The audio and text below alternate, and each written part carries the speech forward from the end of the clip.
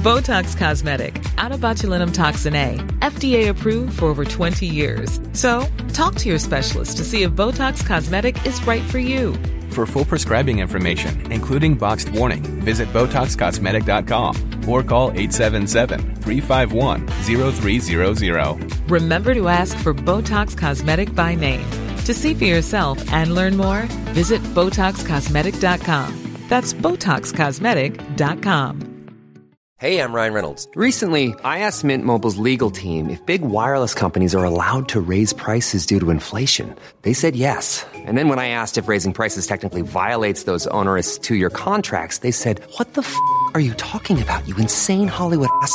So to recap, we're cutting the price of Mint Unlimited from $30 a month to just $15 a month. Give it a try at mintmobile.com/switch. $45 up front for 3 months plus taxes and fees. Promo rate for new customers for limited time. Unlimited more than 40 gigabytes per month. Slows full terms at mintmobile.com. The Michael Reid Show podcast. Tune in weekdays from 9 on LMFM. To contact us, email now, michael@lmfm.ie. And you're welcome to the Michael Reid Show with me, Cathal Dervan, sitting in for Michael today. Coming up this morning, Flora McCarthy of the IFA on government plans to indemnify farmers against claims from hill walkers. Sarah Benson of Ruama on the first conviction of a sex buyer in Ireland under new legislation and what that conviction of a Ratoath resident means. And Fine Gael MEP Mairead McGuinness on the latest Brexit developments after Theresa May presented Plan B to the Houses of Parliament yesterday. And it's at the Houses of Parliament that we're going to begin on Theresa May's Plan B in terms of the backstop and Brexit, because joining us on the line now is Deputy Gerry Adams, Sinn Féin TD for Louth. Good morning to you, Deputy Adams. Good morning, Deputy. Good morning, Cathal. Plan B, as introduced by Theresa May in the House of Commons yesterday, did you see anything to offer any hope to our listeners and your constituencies that we will not return to a hard border? Well, it isn't the Plan B, Cathal. She's playing for time. And we can just remind ourselves that this is all a calamity, a direct result of machinations within the Tory party in England. That's where the problem started, and that's where the problem has to end. So Louth, dreadfully badly affected for the last almost 100 years by partition, enjoying the relative difference in the last 20 years, is bound to be, as the whole island will be, badly affected if the Tories are allowed to go ahead with what they appear to be set upon doing, which is calamity upon calamity, confusion upon confusion. And what we need is our government to remain very, very firm, very, very tight, and refusing to bow to any of these ridiculous demands from either the Tories or from the Democratic Unionist Party. You say she's buying time, but I mean, we are running out of time. The 29th of March is less than 10 weeks away. Well, that's true, but I mean, all we can do, and remember, this government, well, at least its predecessor, its response to Brexit when it emerged was pathetic. I mean, it reflected also the position of the Fianna Fáil leader. That improved when Leo Varadkar and Simon Coveney came in as Taoiseach and as Taoiseach, and they did present, and we urged them to do so, a better all-island position. But what they have avoided doing is challenging the British government, or indeed the European Union, to accept the democratic vote of the people in the North. We have to remind ourselves that the majority of people in the North voted to remain. And that's a crucial part in the argument, which has not been effectively put for whatever good work has been done by the government. They have not put that case as they should put that case. And the reason they don't do that is because they're tied into the niceties of not offending unionists too much, and also of recognising the current constitutional position that the North remains temporarily part of the union. So I think what the government needs to do is to focus in on the way the entitlements, the rights and the vote of the people in the North have been ignored by the British government. And yet the DUP are now and still remain major power brokers in Brexit. Yes, but that, as I said before, will end in tears. It's temporary. We have to have a long view. If you want to look 10 years up the road and then work back to this position, the DUP position is totally and absolutely untenable. Its current position of supporting Brexit runs against the interests of the business sector in the north, the agricultural sector in the north, small business sector in the north, the community sector in the north, and generally against the wishes of the majority of people in the north who voted to remain. I also have to say, and I've taken issue with the Taoiseach and the Taoiseach on this matter in the Dáil chamber last week.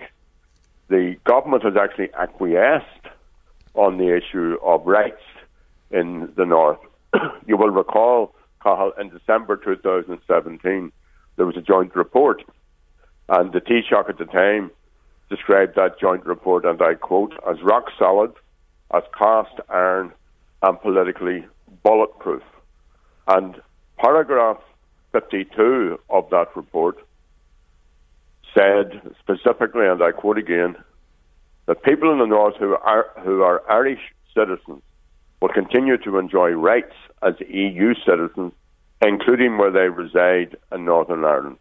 And the Taoiseach said that everyone born in the north will continue to have the right to Irish and therefore EU citizenship.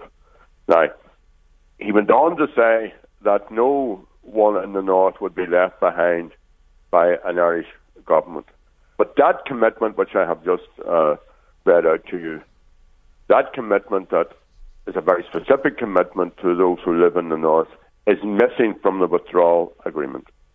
And the government is yet to give an explanation for why something which the Taoiseach described as rock solid, cast iron and politically bulletproof, why that is missing from the withdrawal agreement. And that's why we have to keep our eye on this government, on this Taoiseach and on this Taoiseach. There is a feeling, Deputy Adams, that all these developments in Brexit are only going to push the calls for a referendum on the island for a united Ireland and the possibility for a united Ireland. What do you say to that? Well, it certainly has put a focus on the issue. Sinn Féin have had a long-standing position going back to the Good Friday Agreement, which we helped to negotiate and which I personally was involved in.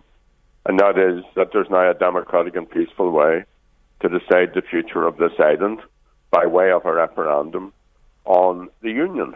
And Sinn Féin have made it very clear that we want to see that referendum established. And we also want to see those of us who want Irish unity winning that referendum. And I think, furthermore, that should be the position. And Mairead McDonald made it the point very well yesterday, of the 100th anniversary of the first Dáil, when she said the government should establish a forum to look at the future of the island, to look at how the island can be shared, how we can work out our own way of governing ourselves. And, you know, the government won't do that. Why won't the government? You plan, or you're supposed to plan on everything that you do. Every sector needs a plan. You want to set up a small business, you're asked for a business plan. We're in a really dangerous, difficult, challenging phase in our history, and yes, there will be opportunities coming out of it, but the government doesn't have a plan 100 years on, 100 years after partition, of engaging and developing a forum to decide on the future. Why? Why does the government not have such a plan? Do you think, Deputy, that Theresa May and the DUP are pushing that call for a referendum, are pushing it closer to reality with their current stance? Well, I don't want it. And my own personal view of this is that we will only get such a referendum when an Irish government demands it, and we will only get an Irish government demands it. We will only get an Irish government to make that demand when it becomes a popular demand. That's certainly a popular demand among nationalists in the north. It's an option which has been looked at by those who want to remain within the European Union, who would be from a unionist heritage, but who now realise that perhaps the only way to remain within the European Union is through a united Ireland. I'm not saying that they're becoming united Irelanders, but they certainly respect, acknowledge and enjoy living on an island where We can travel back and forth. I mean, if you're moving from Dundalk or from Drogheda to Newry after this goes through, are you going to need a green card? Well, there was a report yesterday that only 60 lorries from the north will be allowed into the Republic every day, and the Confederation of British Industry has warned that the Brexit, as it stands, with no-deal Brexit, will cost industry in Northern Ireland £15 billion over the coming years. Well, there are the latest stats in a never-ending list of stats, which all prove that Brexit is bad for the people of this island, which is why, obviously, those people in the north who voted to remain.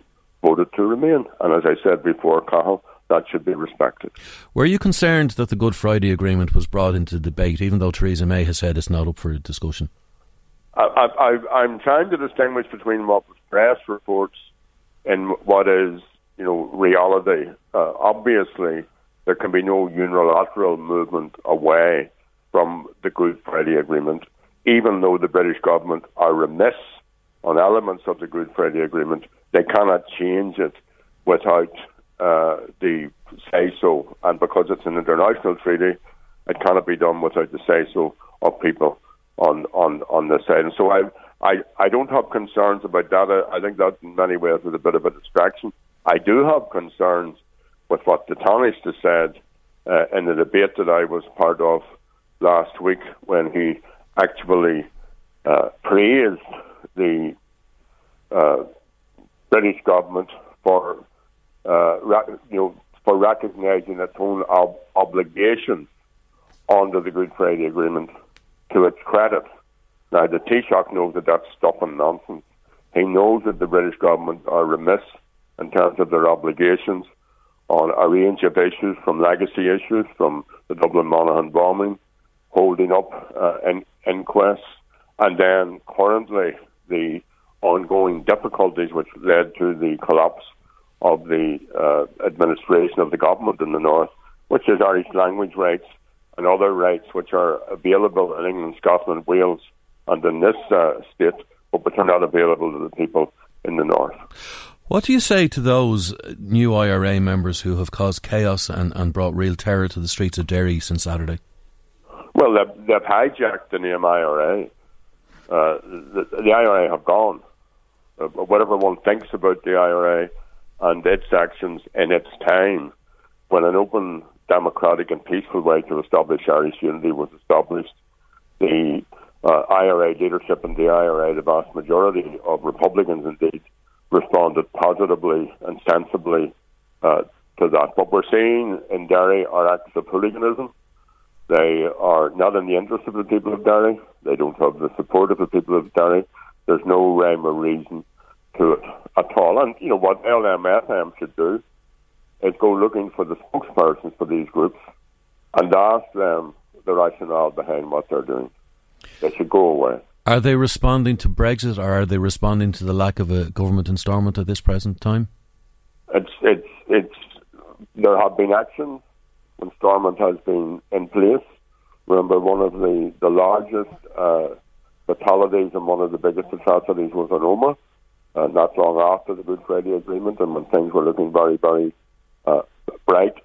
So the small, non-representative groups and the isolated incidents that they're involved in are not in response to any particular scenario at any given time. They are just the workings out of a silliness and of a nonsense. But does this intensify the need for both yourselves and for the DUP to get back talking and get back into Stormont? Well, there's always an onus upon those of us who have the mandate to govern to be in government. But you can only be in government in the north if it's a coalition, and a coalition can only be put in place in terms of agreements. And that agreement at the moment, the DUP have chosen to side with the Tories against the interests of the people of the north, as opposed to with Sinn Féin and other parties in the interests of the people of the north. Sammy Wilson did say yesterday that there is an opportunity for conciliation in terms of their agreement with the Tories. You think it's time now for the DUP to offer conciliation to Sinn Féin?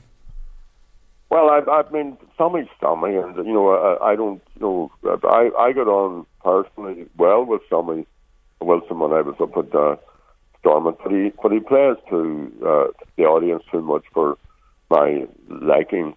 At the moment, he and his party are led by their Westminster group, who are probably a bit carried away with themselves because they have this arrangement with the Tories, and the Assembly group needs to assert itself.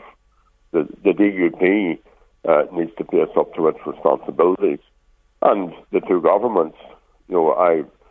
I heard the Taoiseach again talking about two problem parties, and Simon Coveney knows it isn't two problem parties. He knows. I mean, he met the DUP about 2 weeks ago for a formal meeting. That's the first time in over a year that they actually agreed to meet with the Taoiseach. So this is a nonsense being peddled that there's a problem with Sinn Féin and with the DUP. The DUP have a wing which is essentially fundamentalist, and it's what's dictating the pace, as well as its Westminster-bound cadre of leaders, as opposed to Arlene Foster, who knows that there are going to be Irish language rights, who knows that there are going to be marriage equality rights, who knows that there are going to be women's reproductive rights. She knows all these things are going to happen. She'd be better making it happen on her watch, and the sooner the better. I do, Deputy Adams, want to ask you in a second about the nurses' strike, but before we do, can I just ask you, do you fear a return to the hard border, and do you fear an escalation of the type of violence we've seen in Derry this weekend if there is a hard border introduced? Well, first of all, I think we will see off those who are involved in Derry, and all of us must make a stand against them. You know, there's an argument, hard border, soft border. I don't want to see no border at all. It's very simple. What we've been able to do for the last 20 years is to make the border increasingly irrelevant. I want to see it gone. I want to see a referendum. I want to see me and you and everybody else in the island deciding our future. I don't want our future to be decided for us by anybody else. I think we can make agreements with our unionist neighbours on the way forward based upon equality. So my concern about Brexit isn't that it will play into the hands of that small minority who are engaging in these acts of hooliganism. It's more got to do with our rights. It's got to do with our economy, and it's got to do just with the sociability, especially in a border county, of people. This has got to do with people. This has got to do with people who should never have been prevented from moving from one part of the island to the other part of the island. And when you reduce it down up to the borderlands, that's not being able to go into a neighbour's field or even go into your own field or to up the road or to bribe produce or to do business. That's where my concern is. It will have catastrophic effects unless we decide that we're going to sit to figure out the future for ourselves, and unless the government is moved to bring about that forum, as Mary Lou called upon the Taoiseach to do yesterday, a forum to look at the future. How are we best served on this island? More division, more temporary arrangements, or a real republic, a new Ireland, a shared future for everybody on the island. In terms of the nurses then, Deputy Adams, a meeting yesterday between the HSE, the Department of Health and the nurses' unions produced no outcome to their bid to call off this strike on the 30th of January. What's your message to the government and how they're treating nurses at this moment in time? Well, the government have set its face at this time anyway against dealing with the nurses the way the nurses should be dealt with. And let me say that Sinn Féin supports the ambulance drivers, the PINA, ambulance drivers who are on strike, and that includes at the Louth at the county hospital, which is the head office for the ambulance drivers in our constituency. So the ambulance drivers should have the right to belong to a union of their choosing, and the nurses need to be dealt with properly. Have you looked over any of the detail of what's been happening over the recent passed. The government spends €1.4 million on agency nurses every single week. In Our Lady of Lourdes, in the Louth County Hospital, working conditions for nurses have become increasingly difficult. And then and there, in 2017, the HSE, the government spent €13.5 million on agency staff between those two hospitals. That's a ridiculously short-sighted policy. And I met with the INMO General Secretary and with their North East representative, David Miskell, just about 2-3 weeks. But I talked to them on a telephone conference just recently, and they told us that last November was the worst ever month for overcrowding in our emergency departments.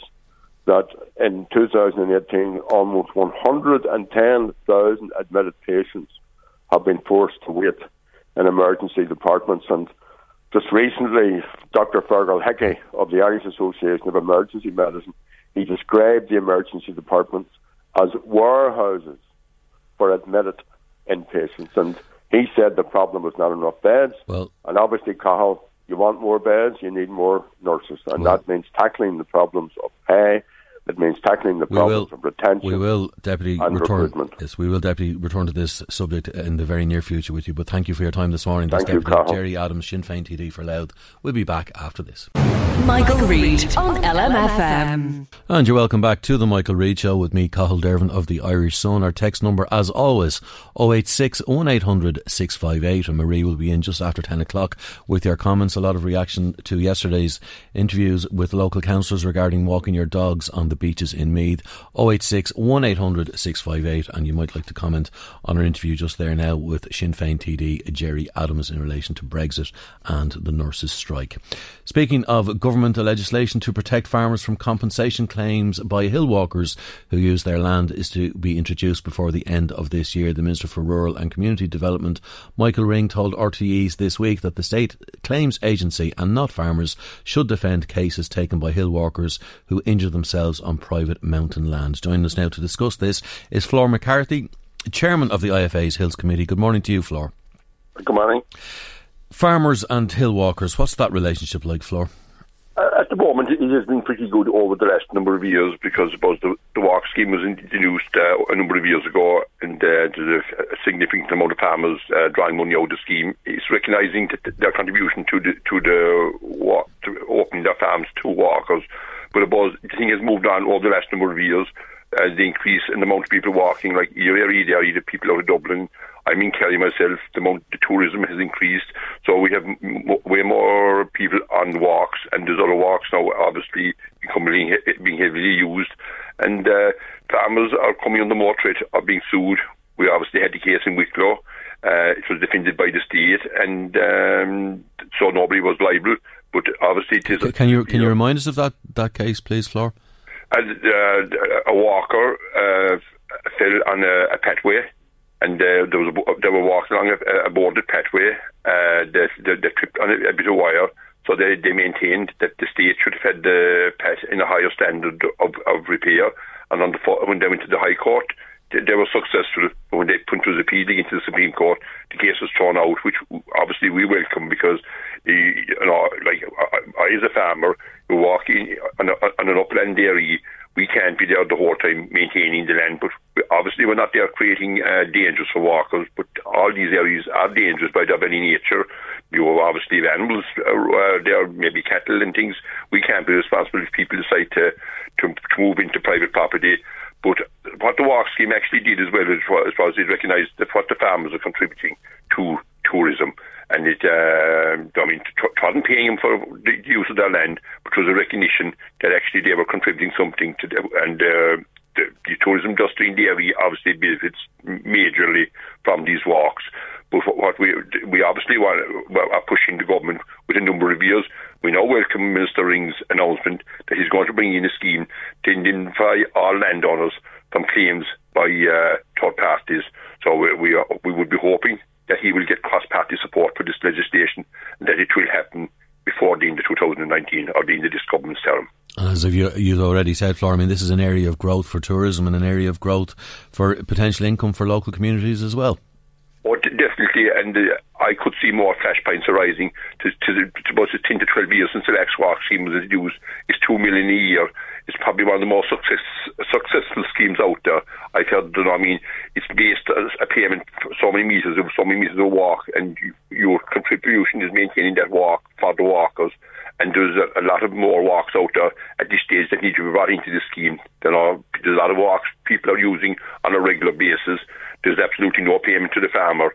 And I could see it becoming a problem again, because the reason is because of the way tourism has grown, the numbers of walkers on walks. Walking is also becoming a way more popular, and even with our own Irish people, they're out walking. Walking has become, in the last 10 years, the way walking has come on is frightening. And the numbers of people that are actually out walking. And we're all trying to live healthier lifestyles, Flor. Yeah, and that's to be welcomed. And then about tourism as well. We're bringing more tourists into the country, and more and more interested in walking. Say, if I was talking to you 10 years ago, the people out walking were the poor people. It's the reverse today. It's the wealthy people that are on the walks, and they're also bringing a spin off to the local community, and more opportunities for farmers. But at the same time, even if this legislation does come in, private property is still private property. We would still say that we have a right to block people, but by the nature, on open land, farmers would prefer to have no conflict with outside people. But on occasions, let's say people are bringing dogs, like you just mentioned dogs there earlier on, where the sheep near lammy and things. Obviously, dogs have to be on leads. They have to be controlled. They have to be chipped in order we know who own them, because these are the downsides of walking. Careless people leaving dogs wander off. And they may not understand the rules of the countryside either. So you've said it all in one. People actually don't understand they have to have their dogs. Some people think if a dog is on a lead, it is cruel. It's actually, when you're out in public, you have to have a dog on a lead and have them under control. But there is a certain element of people out there that actually don't realise that. And it's all about maybe training as well. I've run across people that think the dogs should be loose the whole time. They don't realise at night dogs have to be either on a lead or in a secure surround, because obviously if they're on the loose at night time, they can cause devastation, especially now in the next 8 to 10 weeks when we're moving into the lambing season. There's a major, yours are very vulnerable to dog attacks at this stage of the year because they're less mobile. So I would be encouraging all people also to keep their dogs on a lead and under control at night. Flor McCarthy, Chairman of the IFA's Hills Committee, we thank you for your time this morning. We'll be back after this. Michael Reid on LMFM. This is the Michael Reid Show with Cathal Dervan, and thank you for tuning in this morning. Yesterday, in a hard-hitting statement issued by Renew's European election candidate Michael O'Dowd, he questioned how Dublin Archbishop Diarmuid Martin had voted in the recent abortion referendum. Commenting on the issue, Michael O'Dowd said, "I feel it is essential that the Archbishop states how he voted or whether he voted at all, as many believe he is more interested in the opinions of Dublin broadsheet newspapers than in giving moral leadership on a basic human rights issue." We spoke to Michael O'Dowd before we came on air this morning, and I began by asking Michael, first of all, why he was running for the elections, and was this central to his campaign? Well, I think Renew, as a new political party, took the decision to run candidates for the European elections. So I put my name forward and was nominated to run. I think we've something different to say. I think there are issues in relation to the wider European Parliament and its importance in relation to Irish life that I think Renew have as I said, particular policies that we wish to put forward, and I'll be putting them forward over the next couple of months. You've been very vocal this week in terms of the abortion referendum last May, and Archbishop Diarmuid Martin, who is scheduled to retire in 2020 when he reaches the age of 75. I'm wondering what the relevance of that to the European elections is, and what the relevance of it is to the European Parliament. Yeah, that's a good question, Carl. I think in terms of why we made a statement now is first of all, since I announced that I was running, I'm getting a lot of support from people that were on the pro-life side in relation to the referendum. And in terms of talking to them, obviously they were still quite shell-shocked in relation to the defeat in the referendum, and there's a bit of soul-searching and heart-searching. It was a substantial defeat. It was, yeah. We got 750,000 60,000, which was a substantial vote for retaining the 8. But yes, there was a majority. 66.4% voted for changing the constitution and for putting the question into the hands of the legislature, which is where it's at present. And I think looking at the campaign, there was a feeling that perhaps in Dublin we could have done a lot better.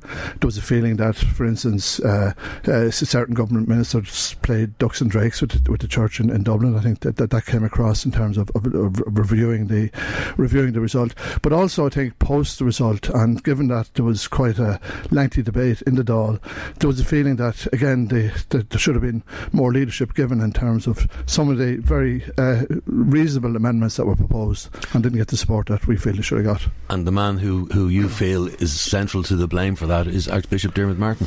Well, I think Archbishop Dermot Martin, I believe, could have done more in relation to the referendum. For instance, there was a situation where we had a government minister continuing to read at church services during the referendum campaign while leading the anti-referendum side. I think she should have been requested to not to read at Mass during that period, and it actually gave confusion to a number of people. So looking forward, I think that the church has a leadership role. I think this is a human rights issue, and it's an issue that the church should have a stronger say in. One of the points you made this week in the statement that you released, and which was then subsequently carried across a number of media platforms, including ourselves, but you made the statement that Archbishop Martin needed to come out and say how he voted. Now, he was very categoric in the build-up to the referendum, and I'm quoting here from the Irish Times. He said that just as medical science allows us to understand much more about the evolution of the baby in the womb and his or her originality and unique identity, that we should simply throw out all constitutional protection of the unborn child.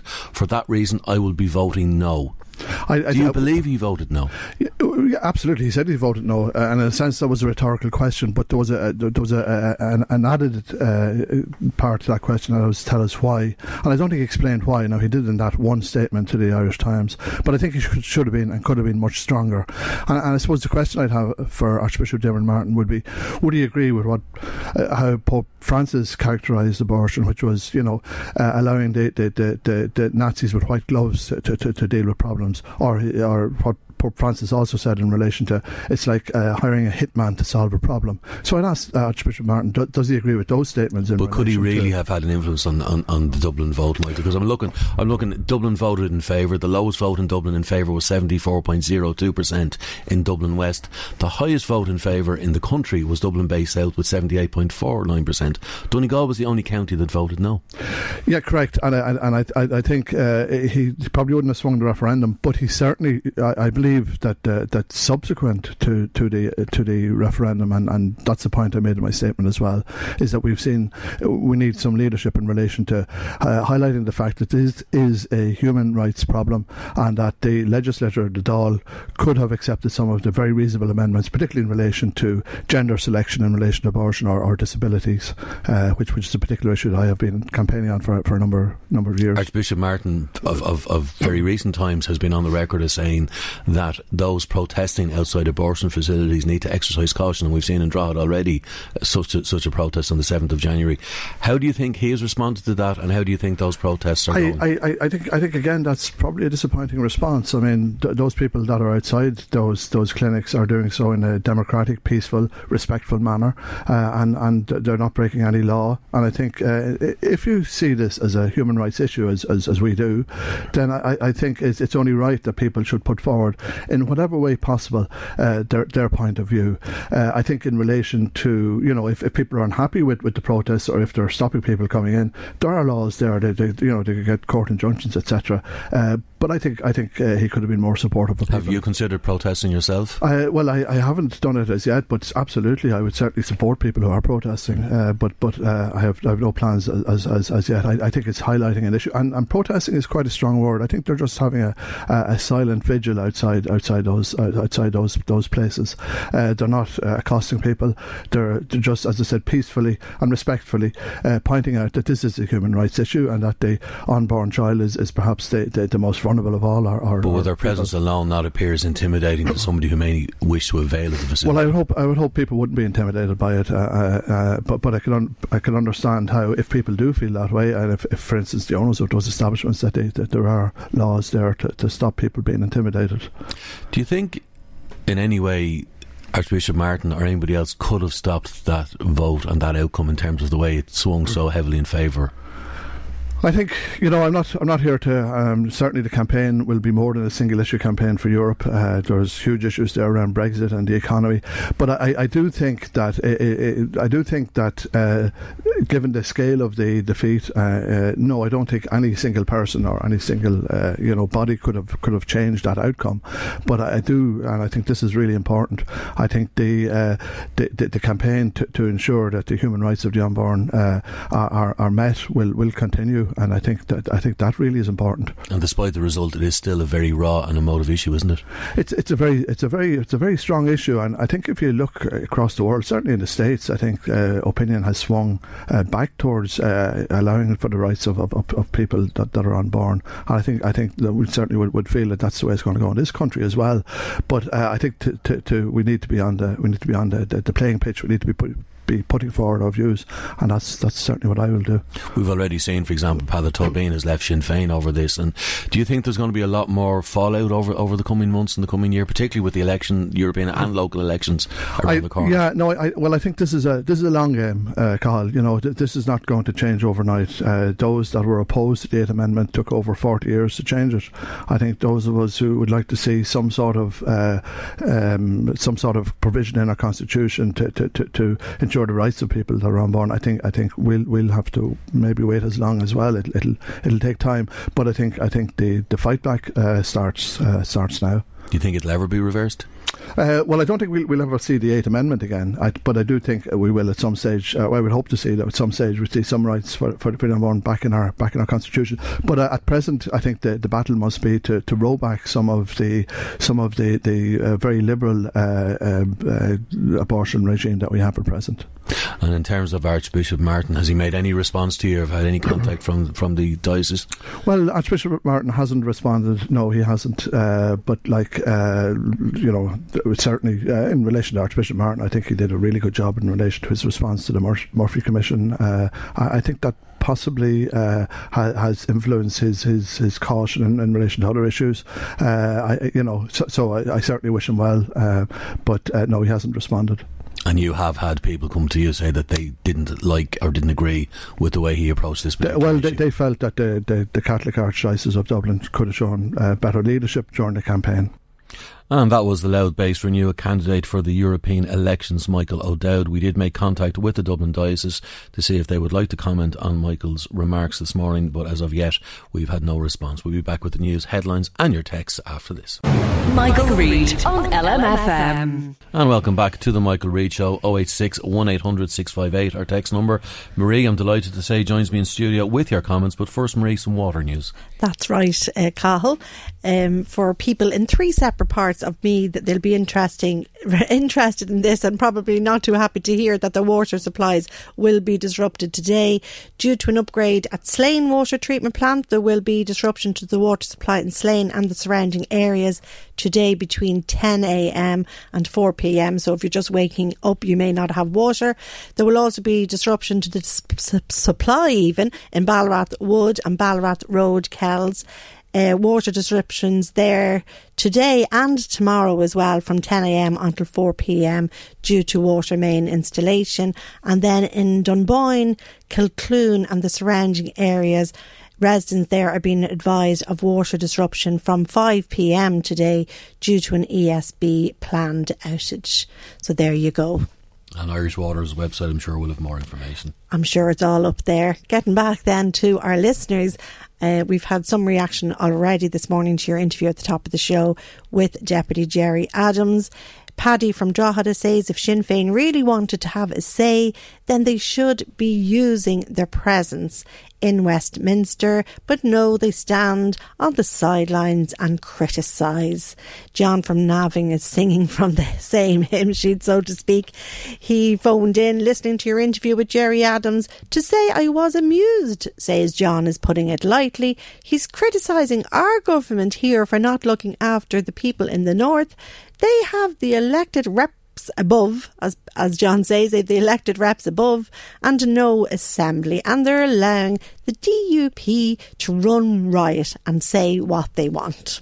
So there you go. Jim from Dundalk says that it is time, he feels, for a vote on a united Ireland, that the government seems to be giving it a deaf ear.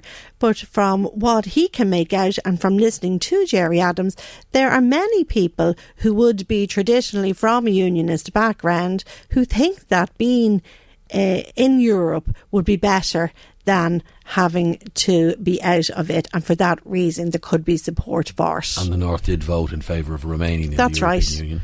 That's right.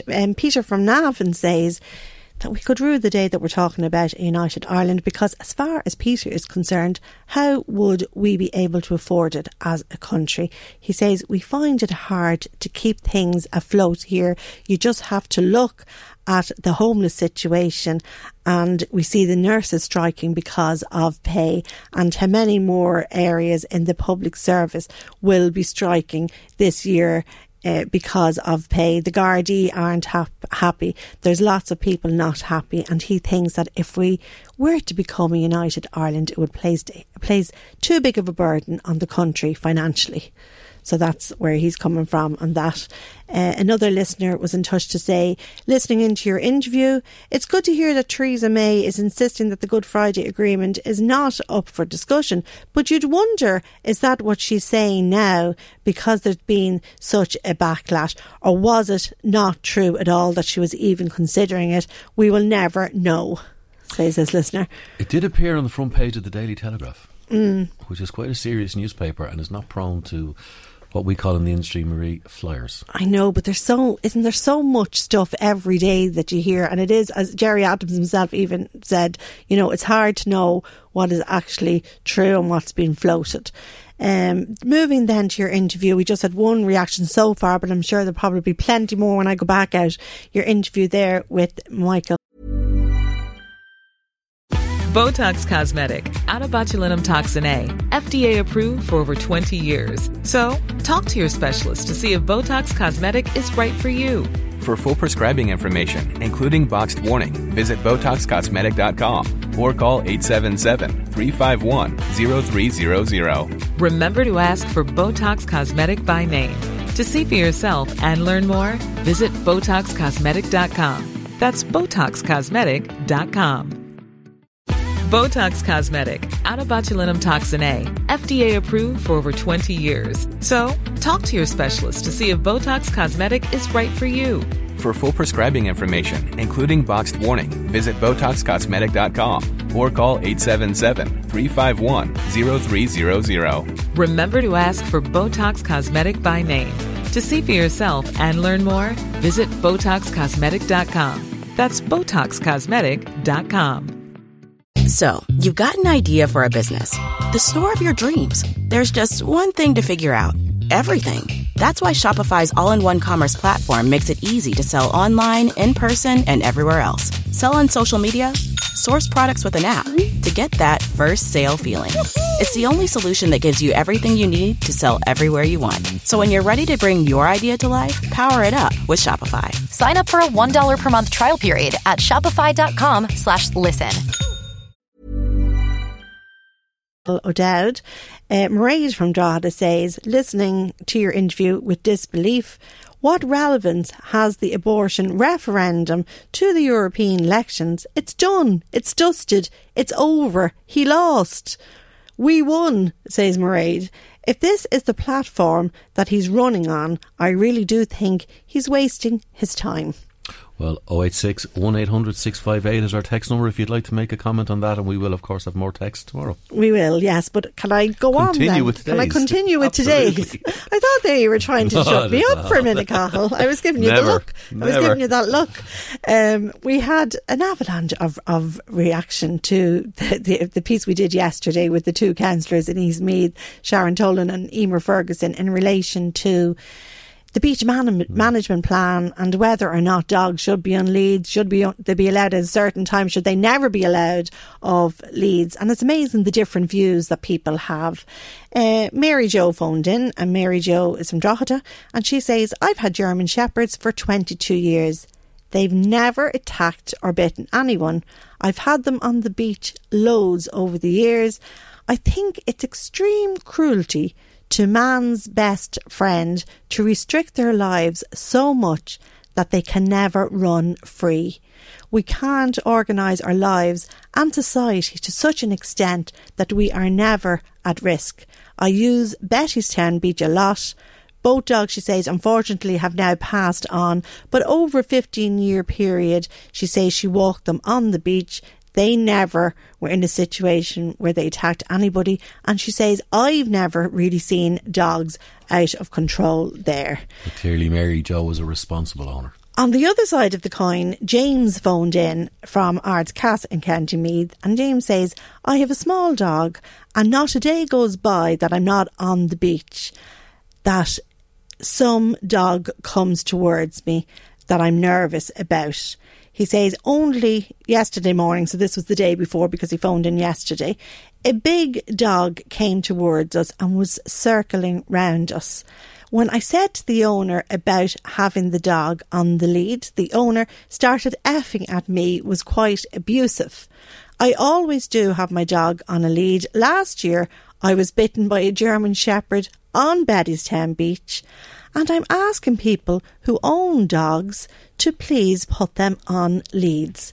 So that's where he's coming from. He walks his dog, always has dog on the lead. Jim in Navan says, how often have the authorities been asked to enforce the dog littering laws on beaches, streets, etc.? All dogs should be on leads or banned from public places altogether. Too much talk and no action. Typical Ireland, no enforcement, says Jim.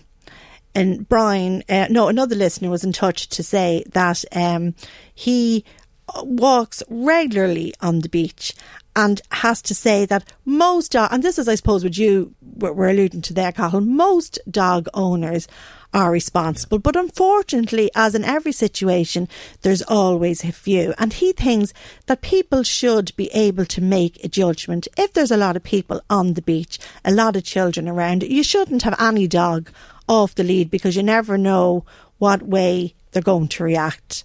But he says that if you're in a part of the beach where, nobody's around, that you should, I suppose... Be allowed the freedom to make the choice. And I suppose that's what Sharon Tolan was saying herself, because she says that she walks her dogs, or her little dog, isn't it? What did you say? Chihuahua. Yeah, that's right, a Chihuahua.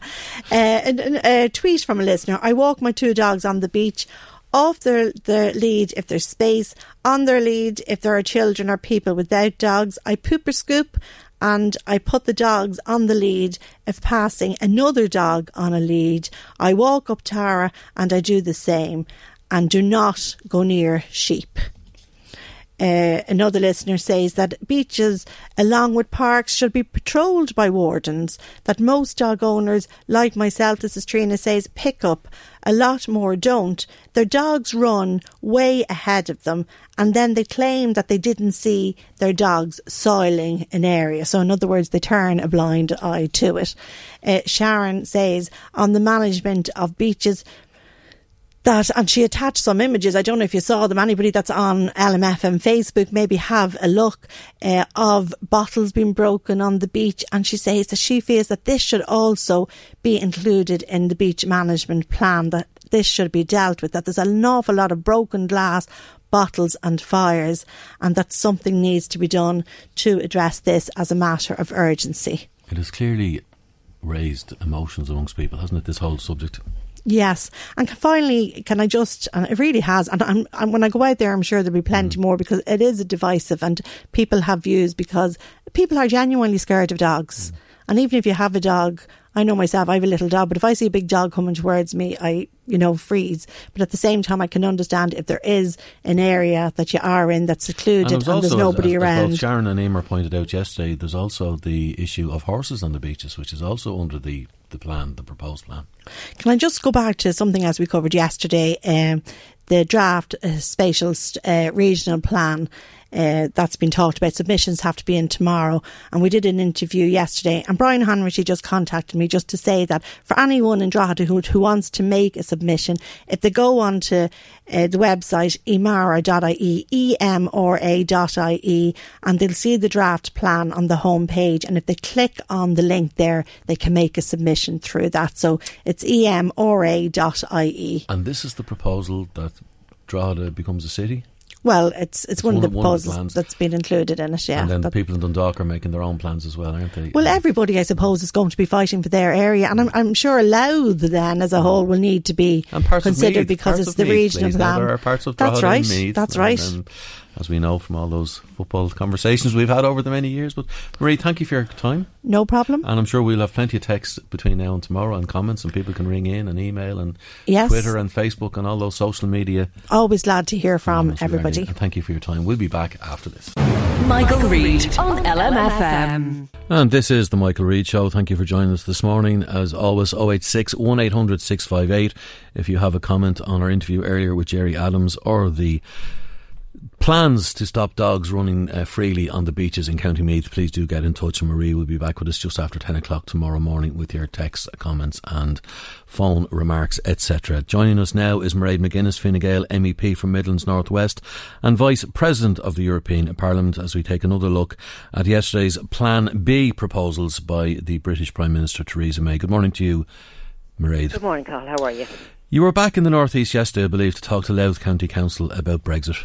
Yeah, I was indeed. In fact, before that I went to a lovely school in Dundalk, St Joseph's, so if any of the parents are listening, I had a beautiful visit. And then, as you say, we had an engagement with councillors in Louth County Council about the state of play on Brexit. And it's interesting, I mentioned to the council chamber that the little children in St Joseph's were asking questions about Brexit, so it is obviously the big topic. And there were very good issues raised by the councillors, including Councillor Maria Doyle, who mentioned the issue of contracts. Because the UK, if it becomes a third country, we have to look at the consequences. But I think the real focus was on, given the short period of time left, what might happen. And the meeting yesterday morning took place ahead of the statement made by the British Prime Minister to the House of Commons. And her statement is worth reading twice rather than just reading the reports about it. And I think what she mentioned at the end of it is interesting. So she talks about three key changes are needed. One of them refers to herself and how she engages with Parliament, so that's not something we can have anything to do with. The second was about, obviously, concerns raised by MPs around workers' rights and the environment, and she did promise to embed stronger protections on those. And then her third observation about the future was that, and I quote, "We will work to identify how we can ensure that our commitment to no hard border in Northern Ireland and Ireland can be delivered in a way that commands the support of this House and the European Union." So when I look at all of those things, I don't see, and I think this is a positive, I don't see the Prime Minister ditching the backstop, which is a common phrase, nor indeed did she come forward with any proposal to change it. She does refer in her speech to a sense amongst some of her colleagues that they might be trapped within the European Union by the text that is in the withdrawal agreement on the backstop. And of course, as I said yesterday, the European Union has no desire to trap the United Kingdom in the EU. We know they're leaving, but the difficulty is, you know, I think it's 67 days from today to the 29th of March. We're still not sure how it's going to happen or what will happen with the deal that's actually on the table. Well, she may not want to ditch the backstop and she may want to protect it. Does she have time to save it? I suppose we have to hope that she has time to save the withdrawal agreement. And in fact, the votes last week in Parliament would not indicate that there's enough support for her. Absolutely. But I think the vote in Parliament can be misread to say that the only reason such a large number of MPs voted against the withdrawal agreement was about the Irish question. That is not the case.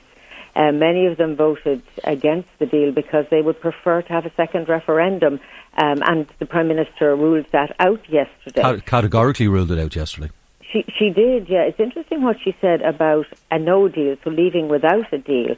And she said the right way to rule out no deal is for the House of Commons to approve a deal with the European Union. I know that sounds like just logic, but sometimes it has to be written down and said. And I suppose the only deal that's on the table is the one that she negotiated. And indeed, much of what's in the withdrawal agreement around the Irish issue was proposed by the United Kingdom. So when I distill down her speech, what it says to me is that she is still working to try and achieve consensus on the withdrawal agreement that currently is on the table. She does talk about carrying out more consultation and perhaps going back to Brussels, but she does not say she wants to renegotiate the withdrawal agreement. I think that's quite interesting. She does mention, for example, there's another part of the total agreement called the political declaration, and she does reference that some in the House of Commons want more precision around the future relationship, which the political declaration deals with. So I suppose yesterday one could say that, look, nothing really changed. On the other hand, the fact that the Prime Minister has restated at least a commitment to what is currently in the withdrawal agreement is a positive sign. But I think your question is the pertinent one. Is there sufficient time? And what happens if we run out of time? And I did note a reluctance from the Prime Minister to ask for an extension of Article 50. And there would be some concerns here in the European Union about just granting an extension without knowing why and what. But it may end up being the lesser of two evils. Well, it may be, and I think that has to be, requested by the United Kingdom, agreed to by the European Union. And I think there would be an agreement if there was a sense in which we need time just to get the withdrawal agreement over the line. But what we can't predict is what will be tabled next week by way of a motion based on this speech. And MPs will be able to table amendments to it, and they will be voted separately on the 29th. So we're going to have to wait another week. I'm not sure we can predict anything in this Brexit debate at this stage. But actually, I mean, the only thing we can predict is that uncertainty prevails, and that was the sense from the councillors in County Louth yesterday. And I've talked to all my Fine Gael councillor colleagues about this at length.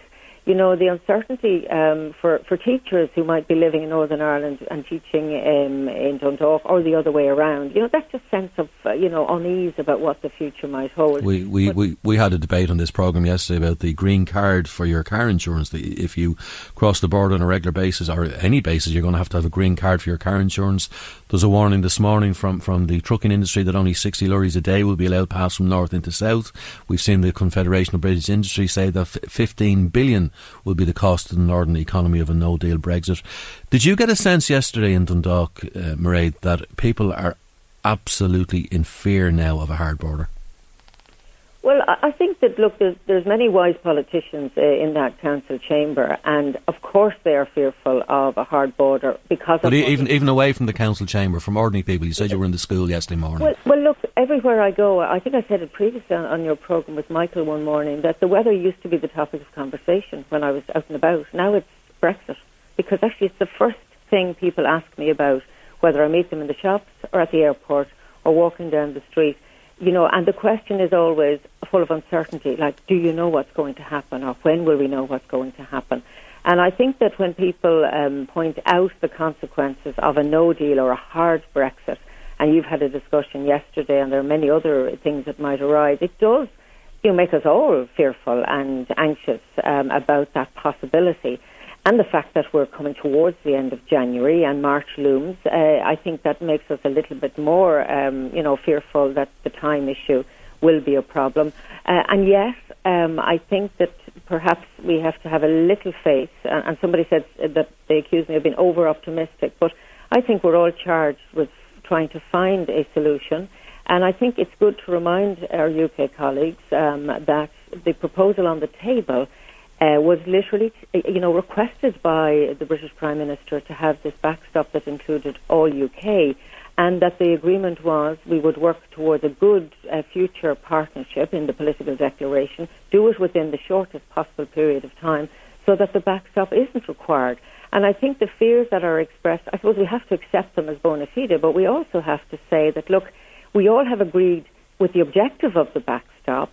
So unless you can come up with something else that, leading negotiators have agreed to this text. They didn't do it overnight. They forensically examined it, that it would live up to what we wanted to do.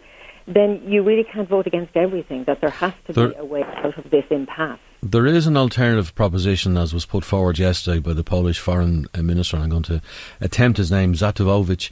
And essentially he said that we now have a game of chicken between Ireland and Britain, that two cars are running on each other and we will have a frontal collision.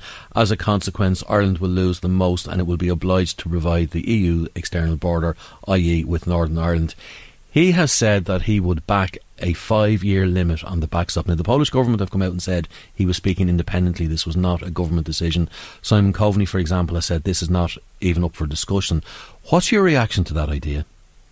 Well, I think the reaction of the Polish government and of Taoiseach Simon Coveney is exactly my own reaction. I think in the past there's also been an indication from a Polish representative of a slightly different tone than the rest of the European Union. But I think it's important to point out that while it is about Ireland, it's also about the European Union, and they are united around the draft withdrawal agreement, not just on the Irish question, but also on citizens' rights and the financial contribution that the UK will continue to make. I think that the idea of putting a time limit on something that we're actually not wanting to implement, it doesn't make any sense, because I'm firmly of the view that if we could get over this impasse, get this draft agreement approved both in my Parliament, the European Parliament and the House of Commons, there would be an enormous amount of goodwill to work rapidly towards a future relationship that avoids the necessity of the backstop. But is it not a worry that already one member state, via its foreign minister, whether he's independent or not, is offering a different proposal and is threatening this idea that it's 27 states and Britain? No, I wouldn't feel at all anxious about that. That's the least of my worries, and I think that the Foreign Minister is probably now isolated because of the comments made by his own government in relation to that. And, there's lots of difficulties across Europe. There are lots of other issues where people are divided on. I think on this question, he was speaking independently. It has received no traction from anywhere else, and I think, in fact, it has garnered more support. And I think it's a distraction from the bigger issue, which is what might happen next Monday. That is the 29th, when the House of Commons come back again. And it will be interesting to see what amendments are tabled, who is tabling them, and if we can define after they're voted on what exactly the House of Commons wants, because it is impossible to adjudicate what the House of Commons wants from the last week's vote and debate. We have a very divided House of Commons, obviously a divided society in the United Kingdom. There are those who continue to insist that the referendum results should be honoured, and that's what Europe is accepting. But there are many others who appear to believe that the best option is to put something to the people again. In other words, perhaps put the withdrawal agreement to vote or some other form of referendum. But then that really does open up your question about time. If there's an extension of Article 50, and there will be Parliament elections for the European Parliament in May, and might the UK then have to take part? And I think that would be probably a difficult one for the European Union and difficult for the United Kingdom. So again, every week, every Monday, I wake up in the hope that I'll see, the fog will have lifted, and indeed it hasn't this Monday, this Tuesday rather, the morning after the night before, if you like. In fact, it's quite snowy and cloudy here in Brussels, but perhaps next Monday. We will wait and see. Mairead McGuinness, Fine Gael MEP for Midlands North West and the Vice President of the European Parliament, thank you for your time and your thoughts on Brexit this morning. We will be back after this. Michael Reid on LMFM. And you're welcome back to the Michael Reid Show with me, Cathal Dervan of the Irish Sun. As you'll have heard on the news, a 65-year-old man with an address in County Meath has become the first person to be convicted of purchasing sex from a prostitute. Brian Mason of Moatlands in Rathote was yesterday fined €200 at Dublin District Court for paying, giving, offering or promising to pay a prostitute for the purpose of engaging in sexual activity with a prostitute at West End Village in Blanchardstown on March the 30th, 2018. Sarah Benson is CEO of Ruama, Ireland's only dedicated frontline NGO supporting women affected by prostitution and sex trafficking, and Sarah joins us on the phone. Good morning to you, Sarah. Morning, Colin. First of all, this represents a breakthrough under the new legislation. That's correct. That law was commenced in March of 2017, actually. So this marks the first actual successful prosecution under that new legislation, which for the first time decriminalised individuals selling sex completely, but created the offence for purchasing sex in the indoor setting, which it previously didn't. And the objective was to refocus attention towards demand and also to reduce the level of organised prostitution in this country, which would really represent the large proportion of how prostitution is organised here. What is the level at this moment in time, do you think, Sarah? Well, the figures are very hard to actually pinpoint definitively, but a relatively undisputed estimate is you're talking about roughly 1,000 people, but the vast majority being women in prostitution at any one time in this country, all over the country, in every part, rural and urban. And some of them will have been trafficked? Absolutely. Our organisation is a direct frontline support service. We work with women in prostitution, but also quite particularly also with victims of sex trafficking. And we would have worked with hundreds of women who've been trafficked into this country from all across the world. And it is one of the most grievous human rights violations that can be perpetrated against somebody for them to be trafficked into the sex trade and forced to have sex for somebody else's gain. And in terms of this legislation, I mean, it's taken 2 years almost for the first prosecution. Did that surprise you that it took that long? It did. I mean, we recognise that this legislation is also enforced in a number of other countries. It's considered quite a progressive law because it re-centres the criminal focus away from the person in prostitution and takes a much more victim-centred approach towards their situation. But in countries like France and Sweden, for example, they have the mechanism to issue on-the-spot fines, for example, which proved not to be the case as this legislation has been interpreted, would have made it an awful lot easier for the guards to do so. So because it's a summary offence, it requires a court appearance, so that required the guards to think quite carefully about how to approach these first cases that they're taking and to take more careful advice from the DPP, for example. We would like to see perhaps some more easy way for the guards to actually use this legislation, for example, using caution schemes and things which the SNI, for example, have done. Because the point is not to actually kind of, create a really massive, large-scale offence, but much more to create that very strong public message that actually this is something that is considered in law now not acceptable in this country, that it's driving demand, it's driving a very exploitative sex trade, one that where there's people who've been trafficked at in different parts of the country right now, in apartments, in hotels, and so we would like to see it made more easy for the guards to use. But we really welcome. Is that a legislation change that's needed then? That's something we're taking advice on. The adult caution scheme, for example, is an instrument which the Gardaí can use, and there's mechanisms to explore whether that can be extended to include that particular offence without amending legislation. So there is a review of the legislation which will take place. It's actually written into the Sexual Offences Act itself after 3 years, which is a relatively short time to test any new piece of legislation. But one of the things we will be looking at is the facility that the guards have to actually use it, because laws are only effective if they can be actually implemented. And this being the first case, are you aware of many more imminent cases there may be? I believe there have been a number of other cases put forward, but we're not aware of any in terms of fixed kind of court dates or things proceeding. But we would be certainly hopeful that this is not an isolated case. We don't believe it is.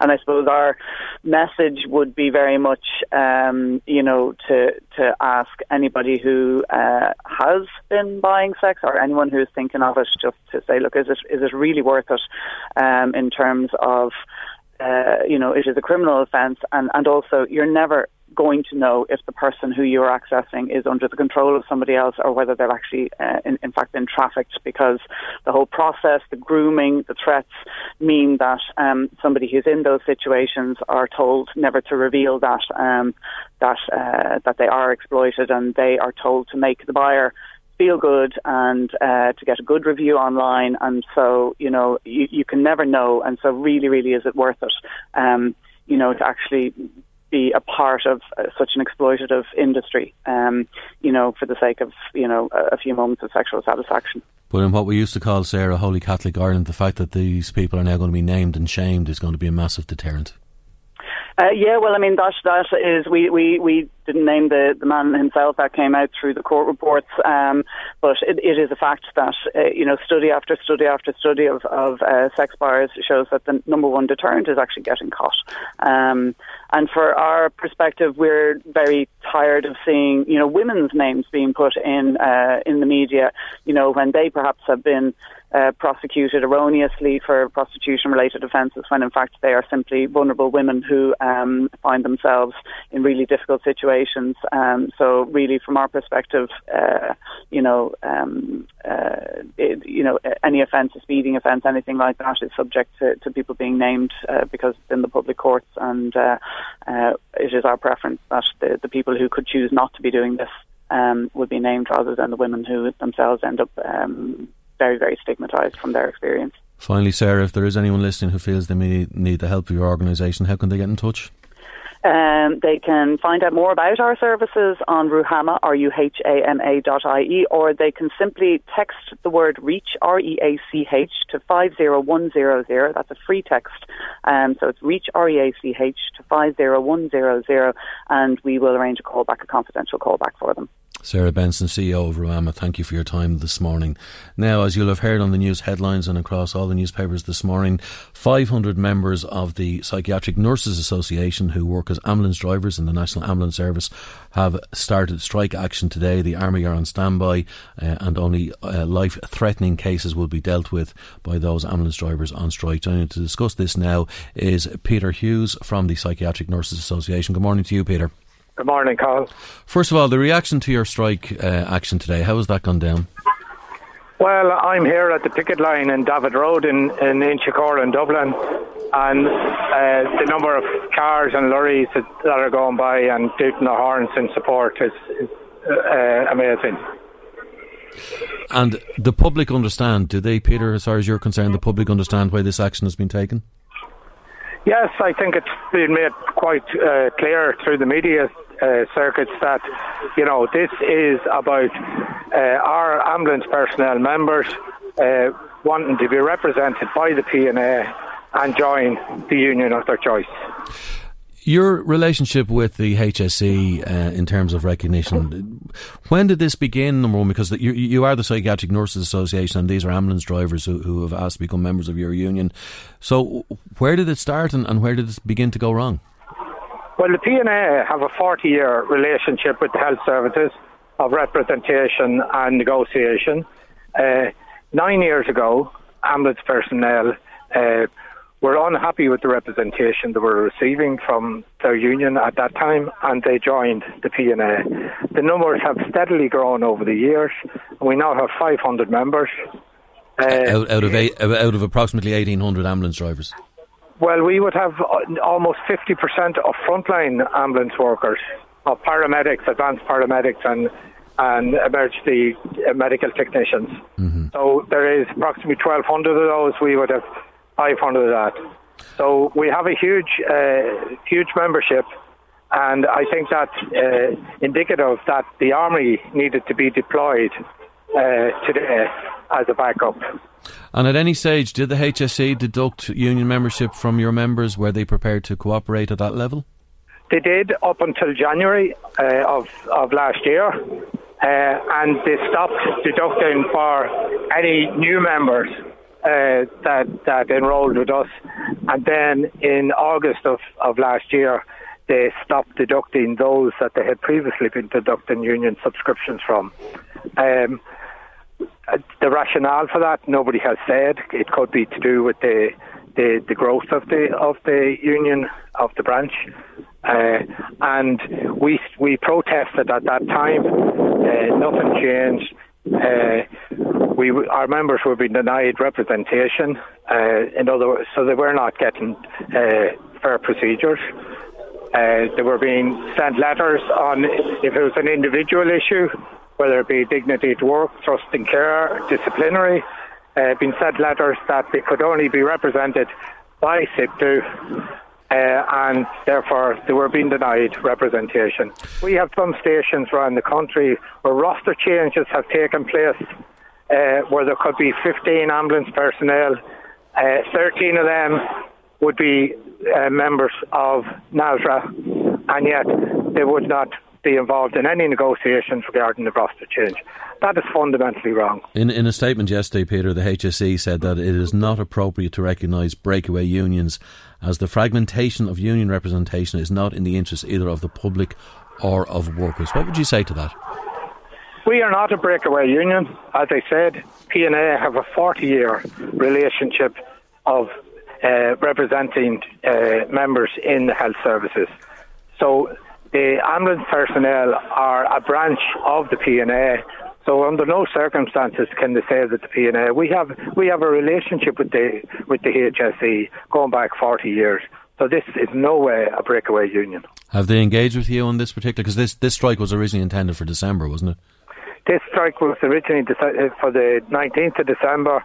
We deferred it, referred the matter in to the WRC on two issues, one on the substantive issue and the other on a meeting in relation to contingency plans for today. The HSE, to my knowledge, have got two notifications or invitations from the WRC, have not responded to either, have refused to engage, and the only engagement we have had with the HSE is through their legal firm.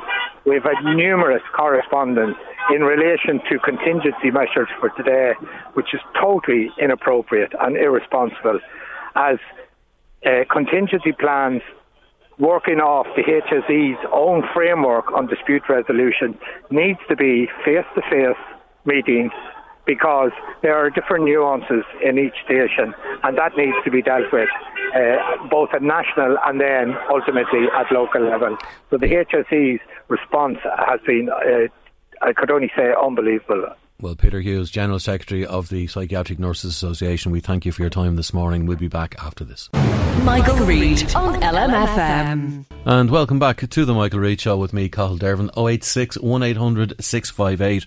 Our text number as always, and Marie will be with us after 10 o'clock tomorrow morning with your texts and comments. Time now for our weekly crime spot with the local Gardaí, and joining me in studio this morning is Sergeant Tony Ward from the Navan Station. Good morning to you, Sergeant Ward. Good morning. We're going to begin this week with a theft in Monaster Boyce quite recently. Yes, the Gardaí at Ardee Garda Station are investigating a theft from person which occurred at Red Gap, Monaster Boyce, Drogheda at 7:15 p.m. on Friday evening last, the 18th of January. During the course of this incident, it is reported that the injured party had been walking home when he was approached by four males in a vehicle described as a black Volkswagen Passat. The four males demanded that the injured party hand over his mobile phone, a black Samsung S6, prior to leaving the scene. Any person who witnessed the incident or may have information to assist the investigation are asked to contact Ardee Garda Station or the Garda Confidential line at 1800 666 111. Now, a burglary only yesterday in Blackrock in County Louth. Yes, that's correct. Gardaí attached to the Dundalk Garda Station are investigating a burglary which occurred at Blackrock Leisure, Main Street, Blackrock, County Louth, at approximately 5 a.m. yesterday morning, the 21st of January. During the course of this incident, the culprits gained entry to the premises through the roof.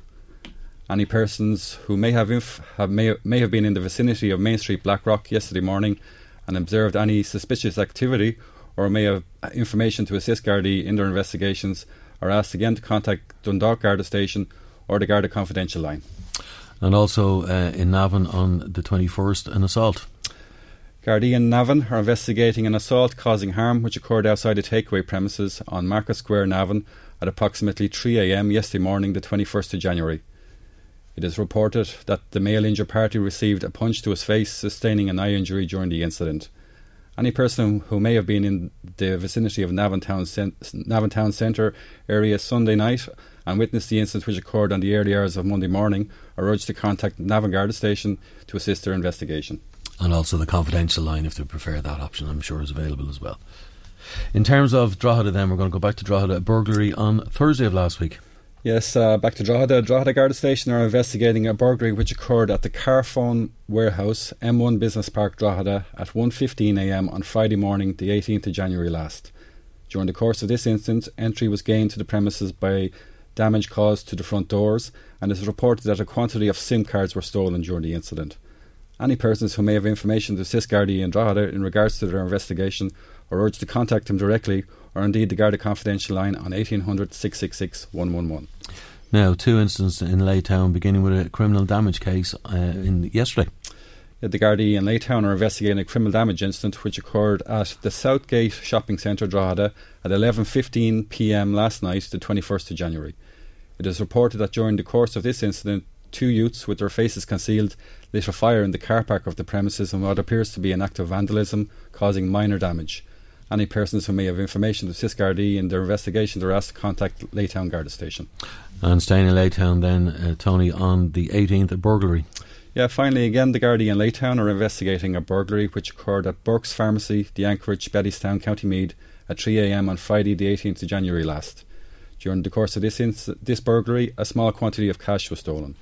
Gardaí are appealing for any persons who may be in the vicinity of Burke's Pharmacy in Bettystown on the 18th of January and may have witnessed anything which could assist the investigation to contact them at Laytown Garda Station, or again the Garda Confidential line at 1800 666 111. And of course all information will be gladly received in all of those cases.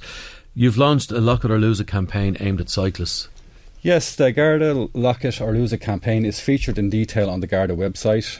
Almost €2 million worth of bicycles have been stolen since 2016. On Garda Síochána are appealing for cyclists to take extra precautions in keeping their bicycles safe. The crime prevention advice given is spend 10 to 20% of the value of your bike on 2 locks. Lock your bike tightly to an immovable object. Keep the lock off the ground. And importantly, take a photo of your bike and note the serial number to have a record of it. And lock your bike indoors or in a well-lit area if possible. The campaign is highlighted in more detail on the Garda website, which features other crime prevention advice also. So that's advice for cyclists, particularly at this time of the year. It's dark at night, etc. It's easier for people to gain access perhaps. So thank you for your time this morning. That's Sergeant Tony Ward from Navan Station with our regular crime spot with local Gardaí, and we'll be back with that next week. Now back in studio, Marie, comments, any updates? I have indeed. Can you hear me? Just maybe come around here might be a good idea, because I'm sure we've had all sorts of comments and responses from people in terms of dogs on Bettystown and Brexit, no doubt, on the agenda as well. Yes, lots of people in touch today. That's better, I think, Cathal, isn't it?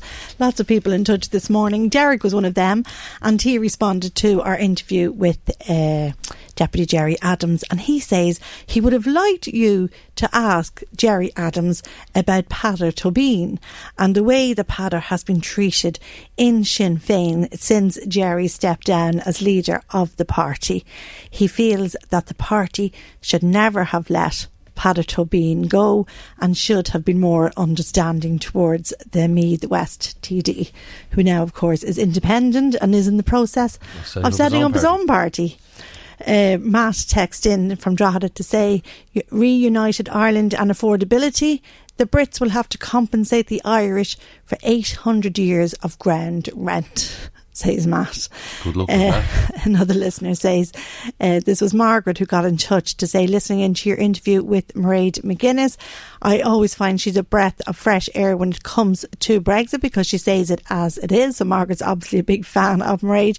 But Margaret says that she's very happy with what she perceives as the EU sticking by Ireland in relation to the backstop, that so far they've given us 100% support, and let's hope that that continues. With the exception of the Polish Foreign Minister, whose name I'm not going to try and pronounce again.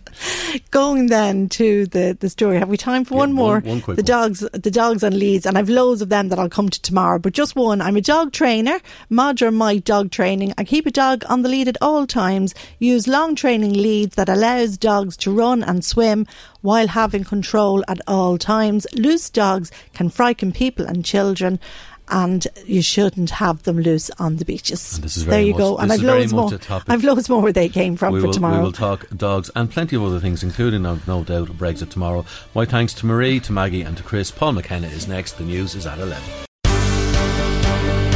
The Michael Reid Show podcast. Tune in weekdays from 9 on LMFM. To contact us, email now, michael@lmfm.ie.